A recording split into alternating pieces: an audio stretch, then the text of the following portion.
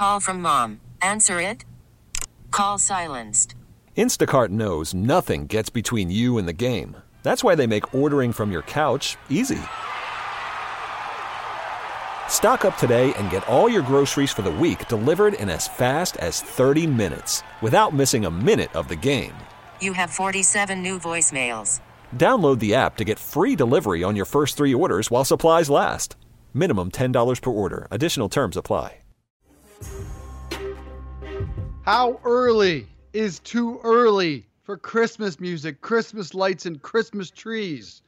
And is Mason Rudolph racist, or is Myles Garrett a liar? A lot of questions to be answered on a Football Friday Home and Home, or a Radio.com sports original. We're brought to you by ZipRecruiter. Check them out, ZipRecruiter.com/ENTER. ZipRecruiter, without a doubt, the smartest way to hire. I'm Dave Briggs, home in Connecticut. Ross Tucker's on the road down in New Orleans, getting ready for a college football broadcast. And we're going to get into Myles Garrett. We're going to dive in.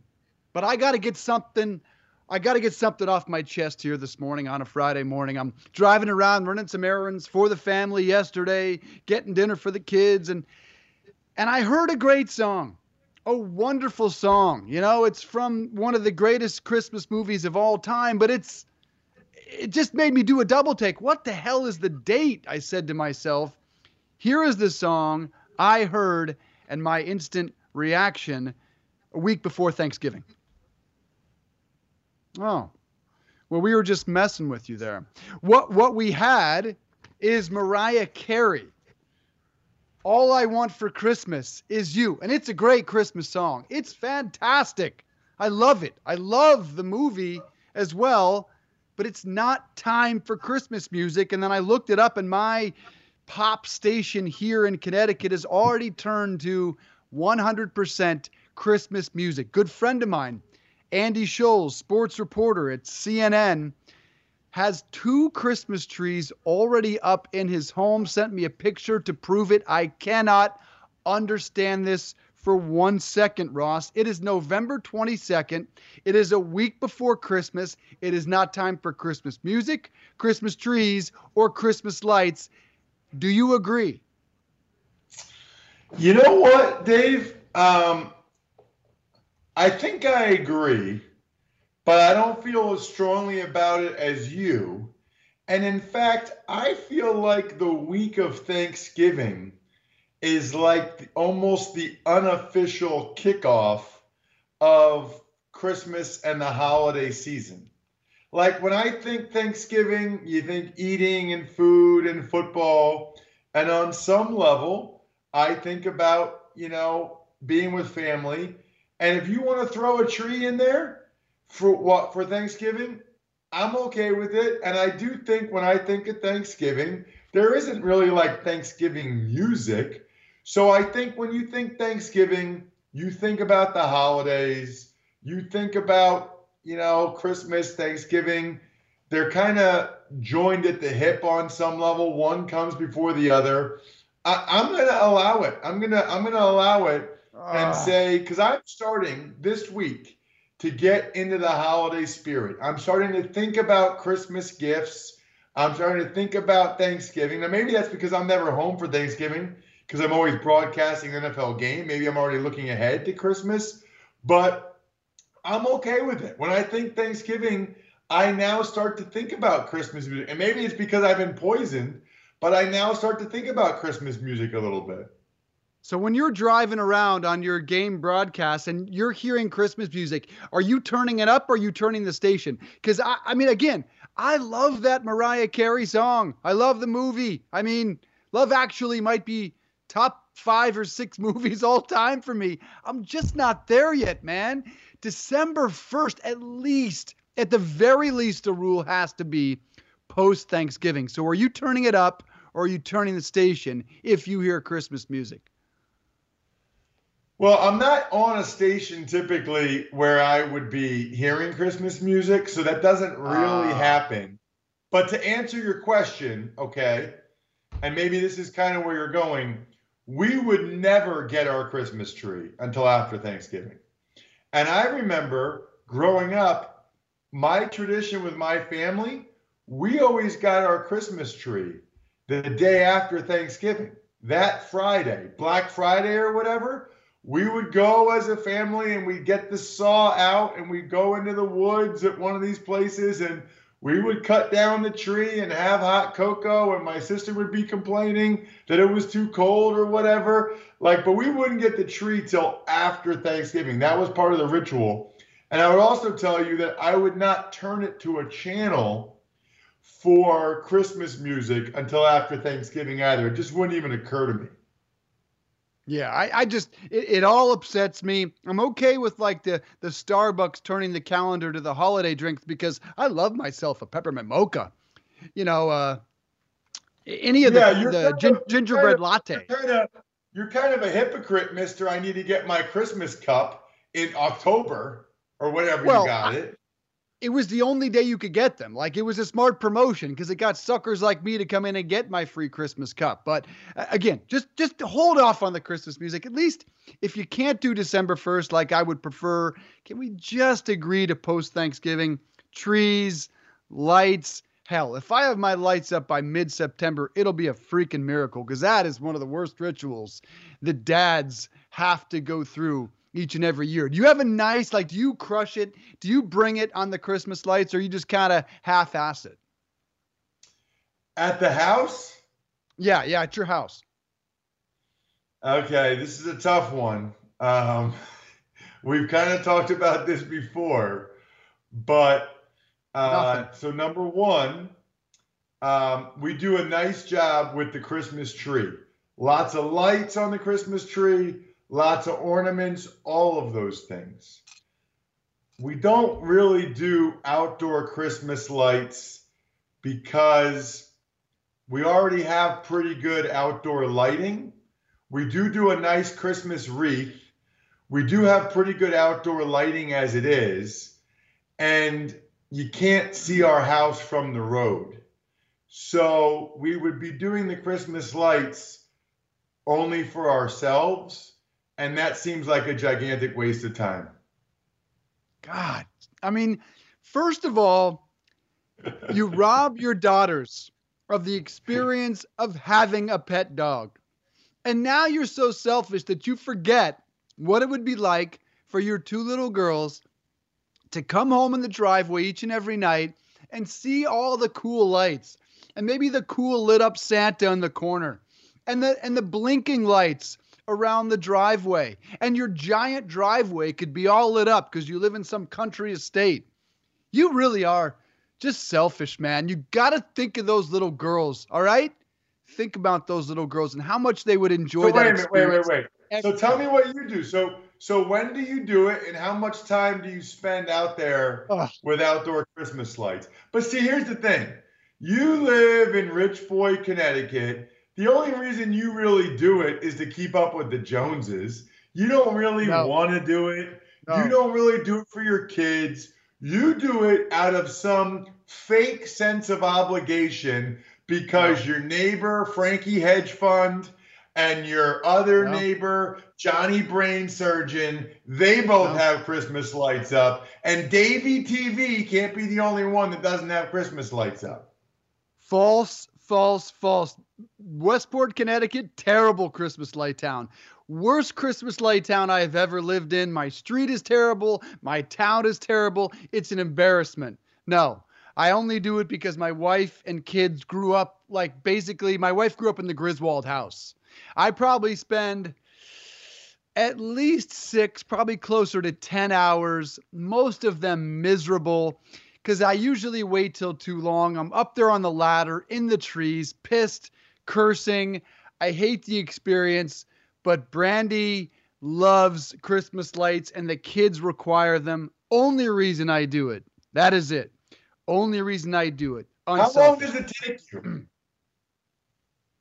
Like I said, I think it's probably a minimum of 6 hours, but this year the in-laws are coming to town, probably going to be closer to 10. And I'm going to have to drink a lot of Bloody Marys. A lot of Bloody Marys to get all those lights up. And speaking of, I'm already out.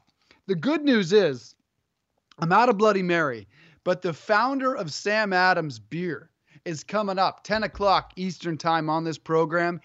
We're going to taste 28% alcohol beer, costs more than $200 a bottle. It's illegal in 15 states. It's called Utopias.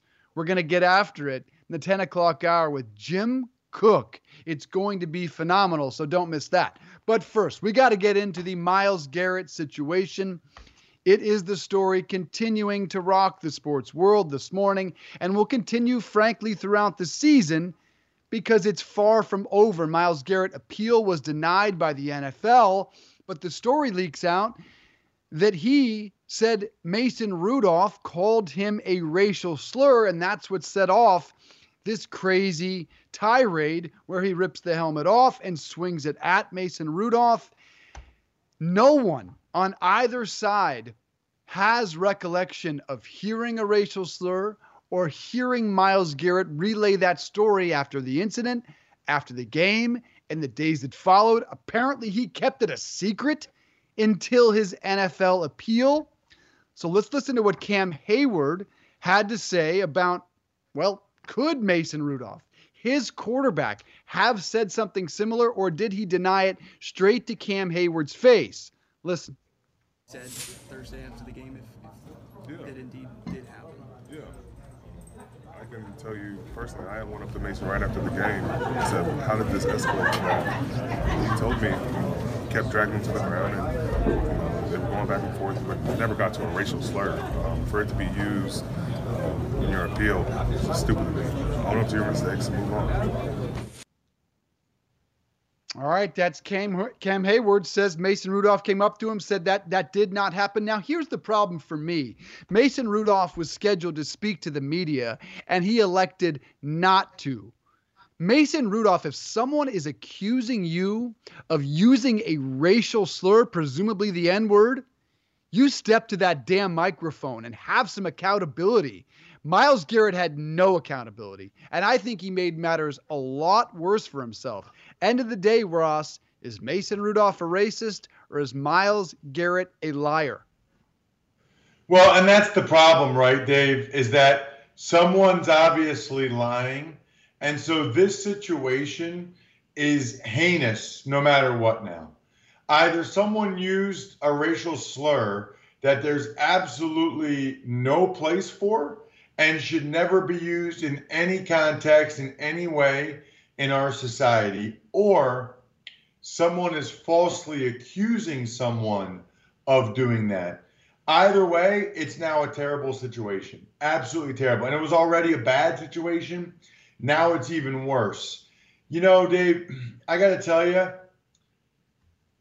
it would be great if there were some evidence that came out that we could know definitively, but it's hard to believe Myles Garrett. It's hard for me to believe that if that happened, that you wouldn't have said that after the game. You know, all he said after the game was, I lost my cool.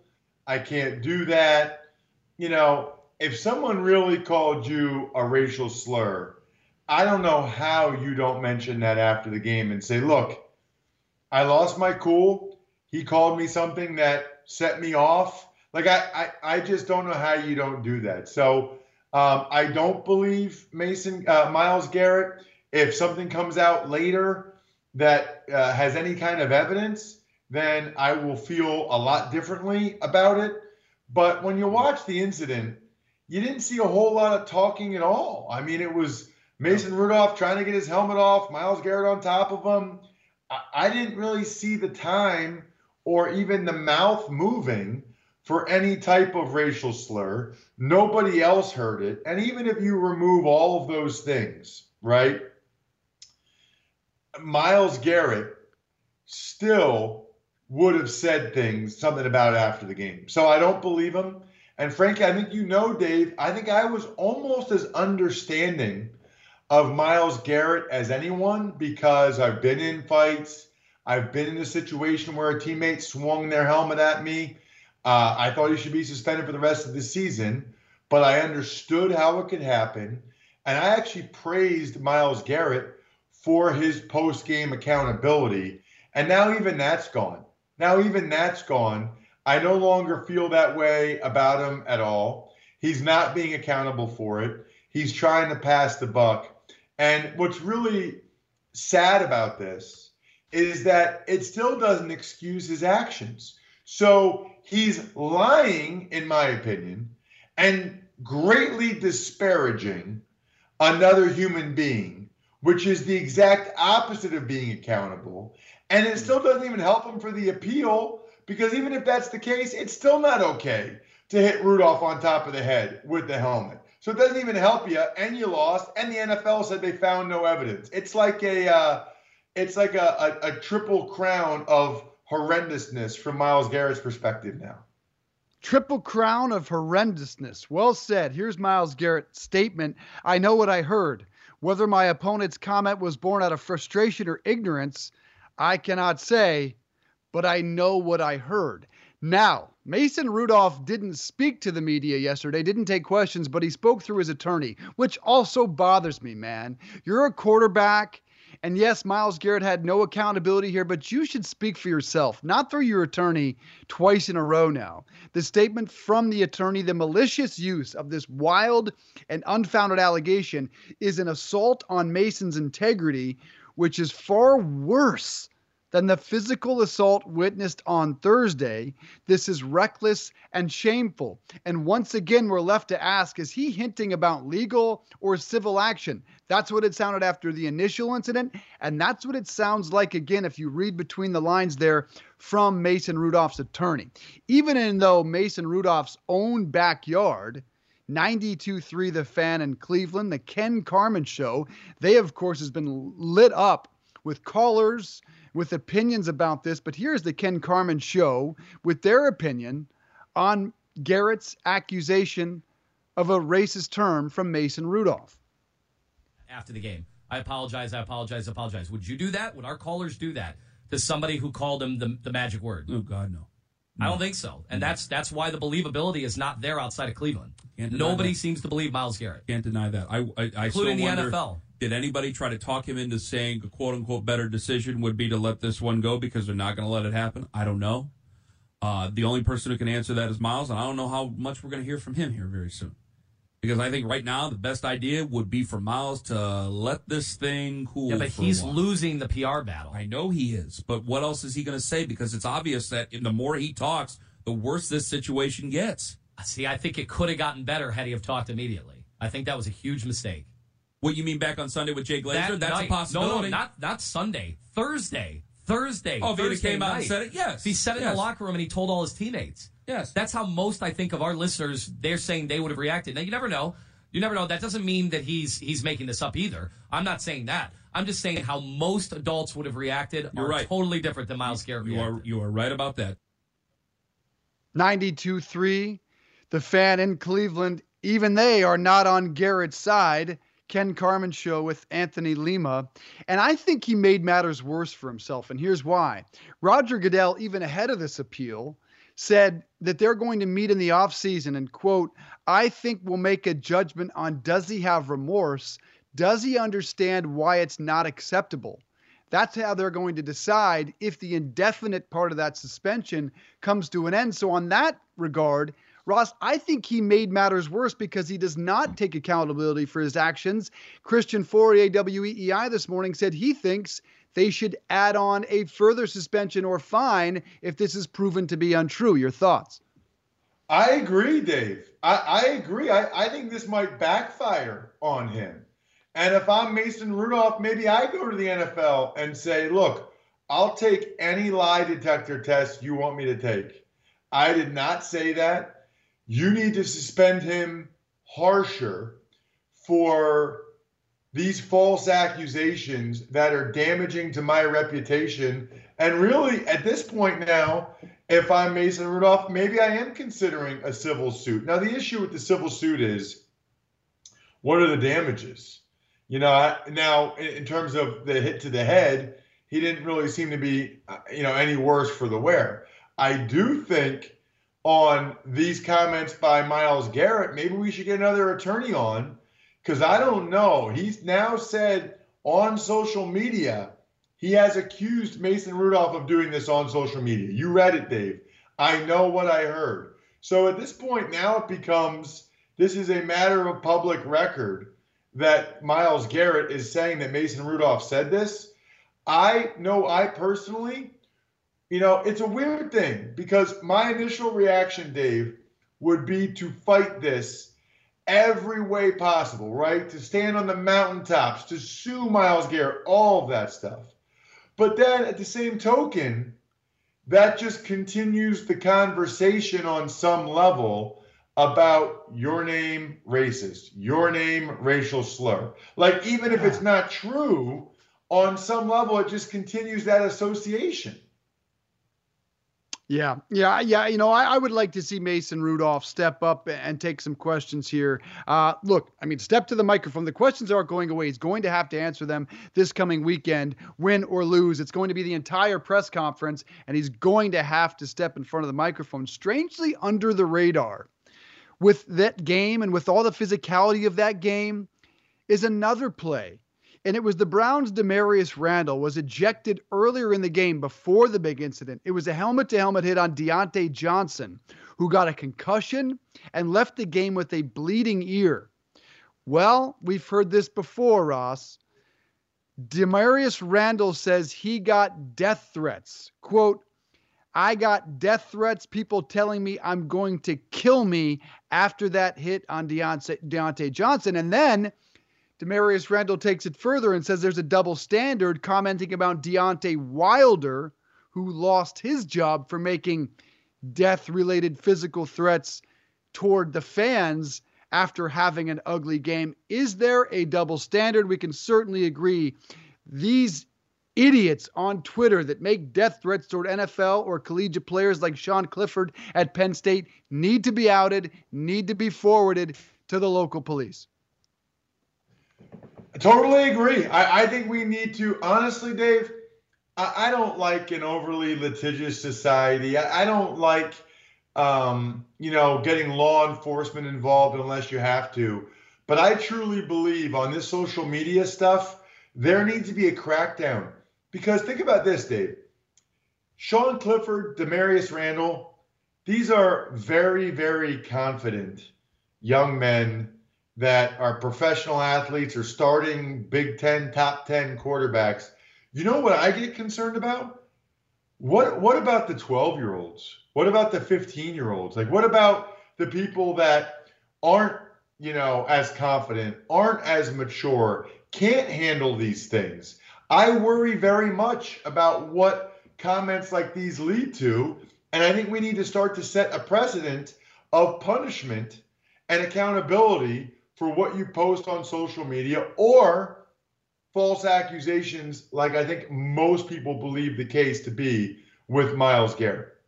Yeah. Speaking of false accusations, let's wrap it up with another caller from 92.3 The Fan in Cleveland who has an interesting theory about what really went down. Yes, really, prepare yourself for this. Well, I kind of want to speak to personal experience on the field with something like this. Not to call out Mayfield, but this was when I was in high school. We were beating the team pretty bad, and the guys on the other team, the other offensive line, started screaming the N-word, like all of this crazy stuff. So, 6 or 7 of us got kicked out of the game for fighting on the field. And I think a lot of that, too, is out of frustration. I don't think Mason Rudolph is a racist. I think he's just stupid. And I don't know. I just feel like some of these guys say this stuff in the spur of the moment to be hurtful on purpose. Like, not that they're racist, just because it's like, oh, you're beating the brakes off me. Like, oh, how about this? And name calling is always going to be the last bastion of an argument. You know that, yeah.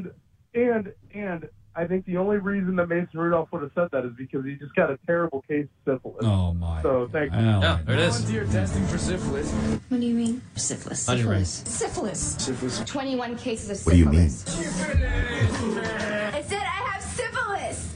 Oh, my God, Hannah. Well, there's case of... Yeah, that happened. That happened, Tucker. 92.3 The Fan in Cleveland. It happened. You know what the truth is? I I have no idea what syphilis is. I know it's an STD, and I know it's not good, and I know I don't have it, and I don't want it. But I don't really understand how it manifests itself, how long it lasts, why that guy brought it up. It sounds like that must be a theme with the show, because they had all that sound ready of all those syphilis cuts and all that syphilis audio. I mean, that's a lot of syphilis audio to have on the spot. It must be part of the show. Who's got a syphilis drop ready on the audio board, man? Either they've got the ultimate audio board or there is a syphilis theme. Let us know what happened there, 92.3 The Fan. Inquiring minds want to know. They also want to know who wins the Packers-Niners game coming up this weekend. It is an outstanding weekend, Week 12 in the NFL. We're going to preview Packers-Niners with Bill Schmid, 105.7 The Fan in Milwaukee after a quick break and a word from Ross Tucker. And that word is that hiring can be a challenge, as Codable co-founder Gretchen Hebner discovered. She needed to hire a game artist for her education tech company. She knew it wouldn't be easy to find someone to grow with her team. That's why she went to ZipRecruiter. ZipRecruiter doesn't depend on candidates finding you. It finds them for you. Its technology identifies people with the right experience and invites them to apply to your job so you get qualified candidates fast. Gretchen posted her job on ZipRecruiter and said she was impressed with how quickly she found qualified applicants. She also used ZipRecruiter's screening questions to filter her candidates so she could focus on the best ones. That's how Gretchen found a new game artist in less than 2 weeks. With results like that, it's no wonder 4 out of 5 employers who post on ZipRecruiter get a quality candidate within the first day. See why ZipRecruiter is effective for businesses of all sizes. Try ZipRecruiter for free at our web address, ZipRecruiter.com/enter. That's ZipRecruiter.com/ENTER. ZipRecruiter.com/enter. ZipRecruiter, the smartest way to hire. Worried about letting someone else pick out the perfect avocado for your perfect impress them on the third date guacamole? Well, good thing Instacart shoppers are as picky as you are. They find ripe avocados like it's their guac on the line. They are milk expiration date detectives. They bag eggs like the 12 precious pieces of cargo they are. So let Instacart shoppers overthink your groceries so that you can overthink what you'll wear on that third date. Download the Instacart app to get free delivery on your first 3 orders while supplies last. Minimum $10 per order. Additional terms apply. We really need new phones. T-Mobile will cover the cost of 4 amazing new iPhone 15s, and each line is only $25 a month. New iPhone 15s? It's better over here. Only at T-Mobile, get 4 iPhone 15s on us and 4 lines for $25 per line per month with eligible trade-in when you switch. Minimum of 4 lines for $25 per line per month with autopay discount using debit or bank account. $5 more per line without autopay, plus taxes and fees. Phone fee at 24 monthly bill credits for well-qualified customers. Contact us before canceling account to continue bill credits or credit stop and balance on required finance agreement due. $35 per line connection charge applies. See T-Mobile.com. Outstanding Week 12 on tap in the NFL. One of the best games of the weekend has the NFC North leading Packers traveling to San Francisco to take on the 9-1 49ers. Let's break that game down with Bill Schmid, 105.7 The Fan in Milwaukee. Bill, good to see you, my friend. Dave Briggs and Ross Tucker. Before we get into the game, which we will in depth, got to ask you, when is too early to listen to Christmas music, to put up a Christmas tree, and to put up Christmas lights outside your home? I've seen all 3 in the last 24 hours, and I'm not happy about it. Well, okay, so just hand raised in air. I'll be doing that a little bit during the red zone at the noon games on Sunday. I'll be doing the tree. I'll be getting the lights ready to go, and I'll be set and rock and roll. I love Christmas time though, because guys, you need to look at it this way. We're in Wisconsin. We got our first snowfall here like 2 months ago. So we've been waiting for there to be a reason for us to at least celebrate in this godforsaken winter. So at least you get a little bit of bright lights when it gets dark at like 3:30 out here. So, Bill, here's my question. Are you guys, I didn't realize, I go on, Dave, I go on Bill's show. They call him Baby Tausch, which I love. I go on Bill's show every Wednesday at 3:45 p.m. Eastern, 2:45 Central. Is it the Wendy's Big Show, Bill? Yes, sir. Wendy's Big Show. Baconator, the bacon jalapeno. We always got a Frosty lined up for you. The Wendy's Big Show, rock and rolling. All right, so you guys are sponsored by Wendy's then? Yes, sir. That's the Wendy we're talking about. I still love Frosties. And I'm still upset. One of my 2 daughters orders vanilla Frosties, and I feel like I've totally failed. Am I a failure as a father, considering one of my daughters orders a vanilla Frosty rather than obviously chocolate? Well, Ross, you also hear Leroy Butler on our show with us on that Wendy's Big Show. He's the same way. Vanilla Frosty, and then this weirdo eats it instead of with a spoon with his fingers. So don't worry about it. You're no failure. Any way you want, you can eat a Frosty. We also now are celebrating with, let me make sure I have this right, the birthday confetti fun cake Frosty. That you can find at Wendy's too. Dude, I always went with the fries dipping in the Frosty. I think Wendy's is the best of the fast food burgers. If I got to sit down, I'm a Five Guys guy. And Bill, I had Five Guys at 3 a.m. this morning because the boss brought Five Guys. I had a burger, a hot dog, and fries at 3 a.m. Is that just disgusting? I mean, I got to work that off, brother. Dave, you're talking to a 300-pounder. There's never a wrong time to have Five Guys burger and fries, man. Best part about Five Guys is when they're taking the fries, they're just dumping the whole bag in the fryer, and then you're just, whatever they put in there, you're getting on the plate. There's no portion control there. Dude, the first time I went to Five Guys, I think my wife and I both ordered fries. That was the dumbest move of all time. I didn't realize you get one small order of fries and you could feed a small country just with the one small order of fries. So we've never made that mistake again. Billy, I want to ask you the same thing I asked Mike Fisher, who covers the Cowboys yesterday. And it's a little bit different with the Packers because they are 8-2. But it's sort of a holistic question, which is, how good is this Packers team in your opinion? We're still trying to figure it out, Ross. We really are. And I believe they're going to be as good ultimately as Aaron Rodgers is going to be towards the end of this thing. You guys know this better than all, Ross. Big-time players are going to make big-time plays in big-time games. And this is the biggest game right now that this 2019-2020 Packers team is going to face. And with Matt LaFleur coming in, guy won his first game as a head coach. That doesn't happen much in this league. Won his first road game as a coach in this league. That doesn't happen much. And there hasn't been a ton of adversity that's hit this team outside of Devontae Adams missing 4 games, which they ended up winning all 4 of those games. They're as good as Aaron Rodgers is and as good as they're going to run the football that day. We've seen them now twice struggle running the football against the Eagles and against the Chargers. And the Chargers was some self-inflicted. They only handed the ball off, I think, 10 times in that game, and they really got away from their game plan being able to keep the ball on the ground.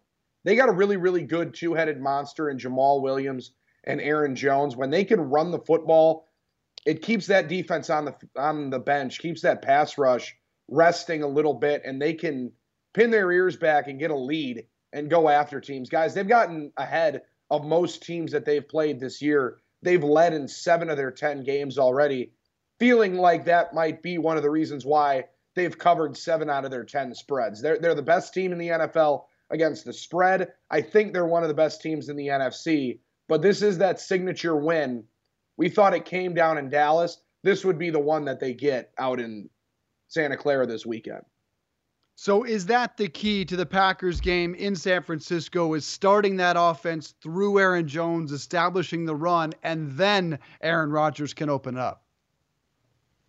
Yeah, I think so, Dave, because you're in a situation where you have what a lot of Kyle Shanahan coach teams or Sean McVay coach teams, this whole coaching tree that kind of started in Washington a few years ago back in about 2012, you have what all those other teams don't. You have Aaron Rodgers. Those other teams are rolling with Jimmy Garoppolo, who's still answering a lot of questions, I think, out there in San Francisco. You also have Jared Goff, who over the last 17 games has been, pedestrian at best. So if you're able to run the football like this offense calls for, that allows that misdirection, the pre-snap motion to mess with defenses, then you have the kryptonite that a lot of defenses aren't going to want to deal with late in games, Aaron Rodgers. He hasn't had to break out the bag of tricks a lot, but when he did down in Kansas City, you still saw some of those throws that are just unworldly. And you've seen that ability to make the plays that a lot of other guys can't.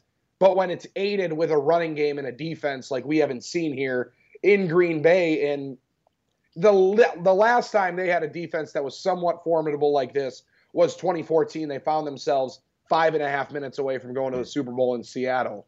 And before that, it was 2010, and they had to deal with 21 guys hitting IR that year en route to the Super Bowl. To see a defense and see a running game start out the offense with Aaron Rodgers, it's a dangerous thing. Yeah, it's weird though, Bill, because I'm not sure I know how good the defense is. I mean, earlier in the year, it looked like they were absolute gangbusters. And even now, they've had their moments, like the first half of the Cowboys game. Then there's like the second half of the Cowboys game. And they've had some issues stopping the run. How good is the defense, in your opinion? Are they elite? Are they middle of the road? Or is that still to be determined? I think, Ross, they're somewhere in between there. And I think top 14, top 10, just in that range right there, 14 to 10 range in the NFL is where they'll probably end up and where they should be. They force a lot of turnovers and they get a lot of sacks. But as teams that bend but don't break, they're going to lose a lot of games when they don't get a turnover or when they're not able to get a sack. And just look at that Carolina game the last time we saw this team on the field at Lambeau. They gave up 16 points, but they also gave up almost 400 yards of offense. So it's very bend but don't break. They give up a ton of explosive plays. They're top 5 in the league in giving up plays of 20 yards or more. They love to blow coverages randomly and then be able to tighten up towards the goal line. And Mike Pettin defenses do that a lot when you're playing with the two high safeties that are going to go as far back as possible with Darnell Savage and Adrian Amos. Darnell Savage is going to be a key, though, for them. He's been banged up since about week 3, week 4, and they've had a lot of trouble covering tight ends ever since that. If George Kittle plays, I think Savage draws a lot of that matchup, and I think that's somewhere the Packers can improve simply with his speed and his coverage ability against other tight ends, because they've let a lot of guys wide open. One in that Carolina game in particular, Kevin King, who's had his best year as a Packer and as a pro so far, just thought he was going to play cover 3 while everybody else played man. And as you know, that usually ends up in about a 40-yard gain. And a team ends up in the red zone forcing a field goal. And the red zone defense has been where the Packers have really excelled. So I think they're somewhere higher than middle of the road, but I don't think they're exactly top 10 just yet. This is one of those games that's difficult. We're talking to Bill Schmid, 105.7 The Fan in Milwaukee. Difficult to pick even without the spread. I went back and forth, ended on the Niners. Who wins and why in your estimation? Yeah, no doubt about it, Dave. I'm in the same conundrum. This is one of the few games, and I mean few of the season, that I think I'm going to stay away from. I just can't figure it out. I see 5 or 6 different scenarios going. I know, right? Crazy. I don't like it either. I think I'm sick. I'm going to go have to get myself checked out. But there's just a feeling. I don't know exactly. I see about 5 or 6 different games going. I see the Packers being able to run the ball better than they've been able to in the last few weeks. And I think we see a 1-score game that ends up going to the home team. I think there's a reason why Vegas has it. It's a 3-point spread. They understand that it's basically a pick 'em. The biggest matchup for me is going to be DeForest Buckner against Billy Turner, and then Nick Bosa against David Bakhtiari. I see the Packers being able to get home a little bit against Stanley and McGlinchey. They've been banged up on the outside for the Niners on the defensive side. For the Packers, they've been able to get going against bigger offensive tackles that are more of road graders. David Bakhtiari struggled big time against Joey Bosa. I think Nick Bosa is even better with the kind of power that he provides. It's going to be a long day, and I think it's going to be really, really low scoring. At this point, I'm going with like 16-13 Niners. I think it's the under. I don't think there's a whole lot of points in this game, and I think it sneaks out late that the Packers are just unable to score with Aaron Rodgers with the ball down 3 against that really, really good 49ers team. Bill, last one for me. I think that's a very plausible scenario about how the game goes, by the way. But last one for me. What is the deal where it feels like the passing game was better without Davante Adams? Like, how is that possible? I think it's possible because one guy really, really likes to throw it to the other guy. Aaron Rodgers loves to throw the ball to Davante Adams. They've been boys. He's got a lot of trust in him. And also, he's looking at a lot of undrafted and unproven guys on the other side, right? When Davante Adams was out, he was playing with MVS, Marquez Valdes-Scantling, who was a 5th-round pick. Then Allen Lazard, undrafted rookie. Jake Kumaro, undrafted rookie. Geronimo Allison, undrafted guy. And you're stacking up dudes that have now had some service time in the NFL, but were undrafted dudes. Davante Adams, a 2nd-round pick that has reached the levels of, top 10 wide receiver in football. He trusts Davante Adams on any timing route possible. But I think we're also seeing that Aaron Rodgers is understanding that these other dudes, such as Aaron Jones and Jamal Williams, are guys that he can trust throwing the ball to out of the backfield. Got to get the ball out of his hand quicker. And that's definitely what was happening, Ross, when Davante Adams was out. It was a lot of more quick hitters. It was 3-step and the ball's gone, not 3-step and, well, let me make sure 17's not open before I fire it over here to MVS or Allen Lazard, or dump the ball out of the backfield that a lot of people want to see Aaron Rodgers do. So there was a lot more based on timing when Davante was out. It's been looking and kind of waiting for some explosion plays, I think, ever since. Talking to Bill Schmidt, 105.7 The Fan in Milwaukee. A lot of talk about the Packers, but also the loss of Yasmani Grandal from the Milwaukee Brewers, who has now signed a big deal with the Chicago White Sox. And Bill, he was on 670 The Score, talking about the big deal that he got there with Chicago, but also weighing in on the Houston Astros sign-stealing scandal, and said something I have not heard another player in terms of, well, almost justifying what was going on there in Houston in 2017. Here's what he said. And then, Yasmani, I'd be remiss if I didn't ask you about the biggest story in baseball. You mentioned those loser rings that you have. You were against the Astros in that 2017 series. What do you make of the sign-stealing allegation, controversy, and their use of technology, supposedly? I think they're doing whatever they can to win. If you ain't cheating, you ain't trying, I guess. So, yeah, they got him a ring. I'm pretty sure that if LA would have gotten a ring and we would have been doing the same thing the same way, we would have been fine with it. I think the past is the past. It happened. People found out. Now let's do something to fix it and keep on going. Yeah, how common do you think it is? To what? You said if you're not cheating, you're not trying. So, well, I mean, I don't think stealing signs is cheating unless as long as you're doing it within the game. I mean, if you're at second and you're relaying signs just to make sure that your team wins, go for it. If the other team can't figure out how to make the signs harder, then I believe it's their fault. So down to that, I think there's no problem with it as long as it's safe. Surprising hot take there from Grandal on 670 The Score. What's your reaction, Bill? Well, first off, my reaction is that's the most I've heard Yaz talk. I covered him for a year here doing the post-game show.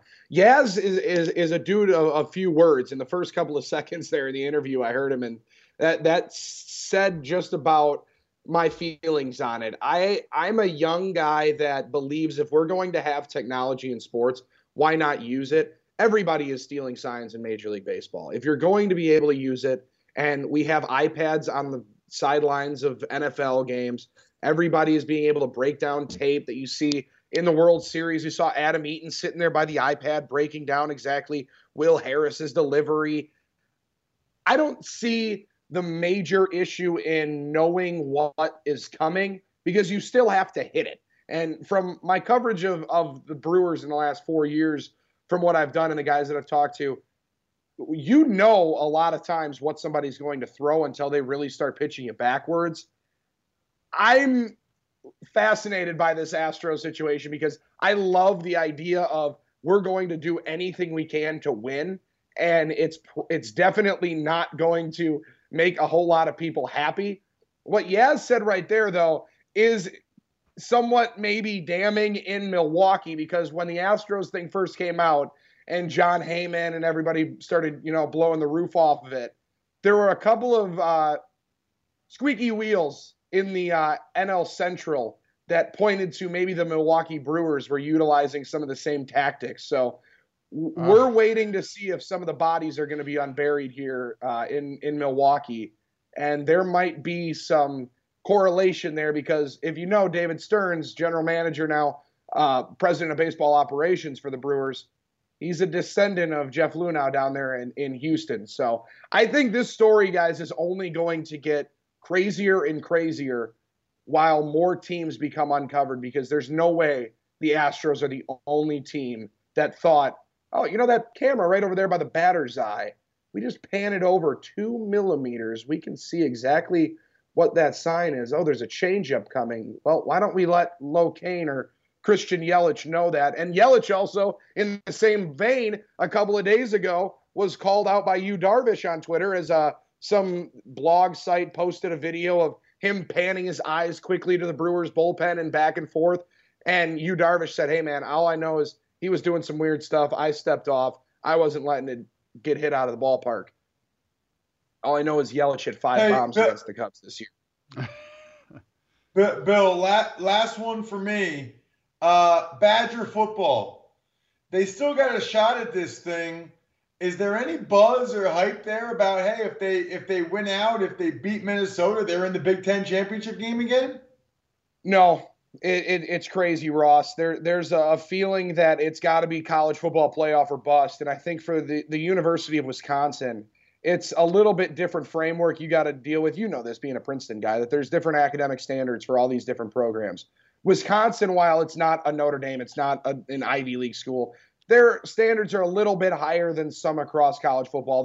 There's a couple of different requirements to get in, an extra foreign language class that I know it is. There's another math course or credit that I believe you have to get in to Wisconsin. They're recruiting a different type of player, and it's clear that they're just not recruiting the same kind of 5-star kids that Ohio State is. Right now, everybody saw what Ohio State did to them in Columbus a few weeks ago, and it's almost like a wait to see who's going to go get slaughtered by the Buckeyes in Indy, and there's a fear that we're just waiting and prolonging the inevitable. I say it on our show all the time. Gary, who you talked to, Gary Ellerson, played running back for the Badgers, played running back for the Packers. The program kind of is where it is, but it's ascending to a height that maybe it wasn't supposed to be. They're a top 15 program, but it's just people want more, and there's this boom or bust feeling in Wisconsin that I think the Packers have set down going to the playoffs for 8 straight years. People want championships, and I can't fault them, but also trying to talk into the fact of this is a pretty dang good football team with some really, really good players on it that has a chance to go there and still win a Big Ten title, and that just doesn't seem to be appeasing people anymore. All right, Bill Schmidt, 105.7 The Fan of Milwaukee, touching them all. Packers, Badgers, Brewers, and they got the best player in the NBA, Giannis, tearing it up even better than his MVP season. Bill, good to see you. Enjoy Packers and Niners. Appreciate the time. Good hearing from you, boys. Take it easy. All right, up next, after a break, we're cracking this baby open. This is a $200 bottle of beer here, Ross Tucker, 28% alcohol. It's illegal in 15 states. I wish you were here, Ross. I wish you were here to enjoy this. You like beer more than me, bro. This is Sam Adams Utopias, the founder of Samuel Adams. Jim Cook joins us after the break to tell us what is in that bottle that makes it $200. T-Mobile has invested billions to light up America's largest 5G network, from big cities to small towns, including right here in yours. And great coverage is just the beginning. Right now, families and small businesses can save up to 20% versus AT&T and Verizon when they switch. Visit your local T-Mobile store today.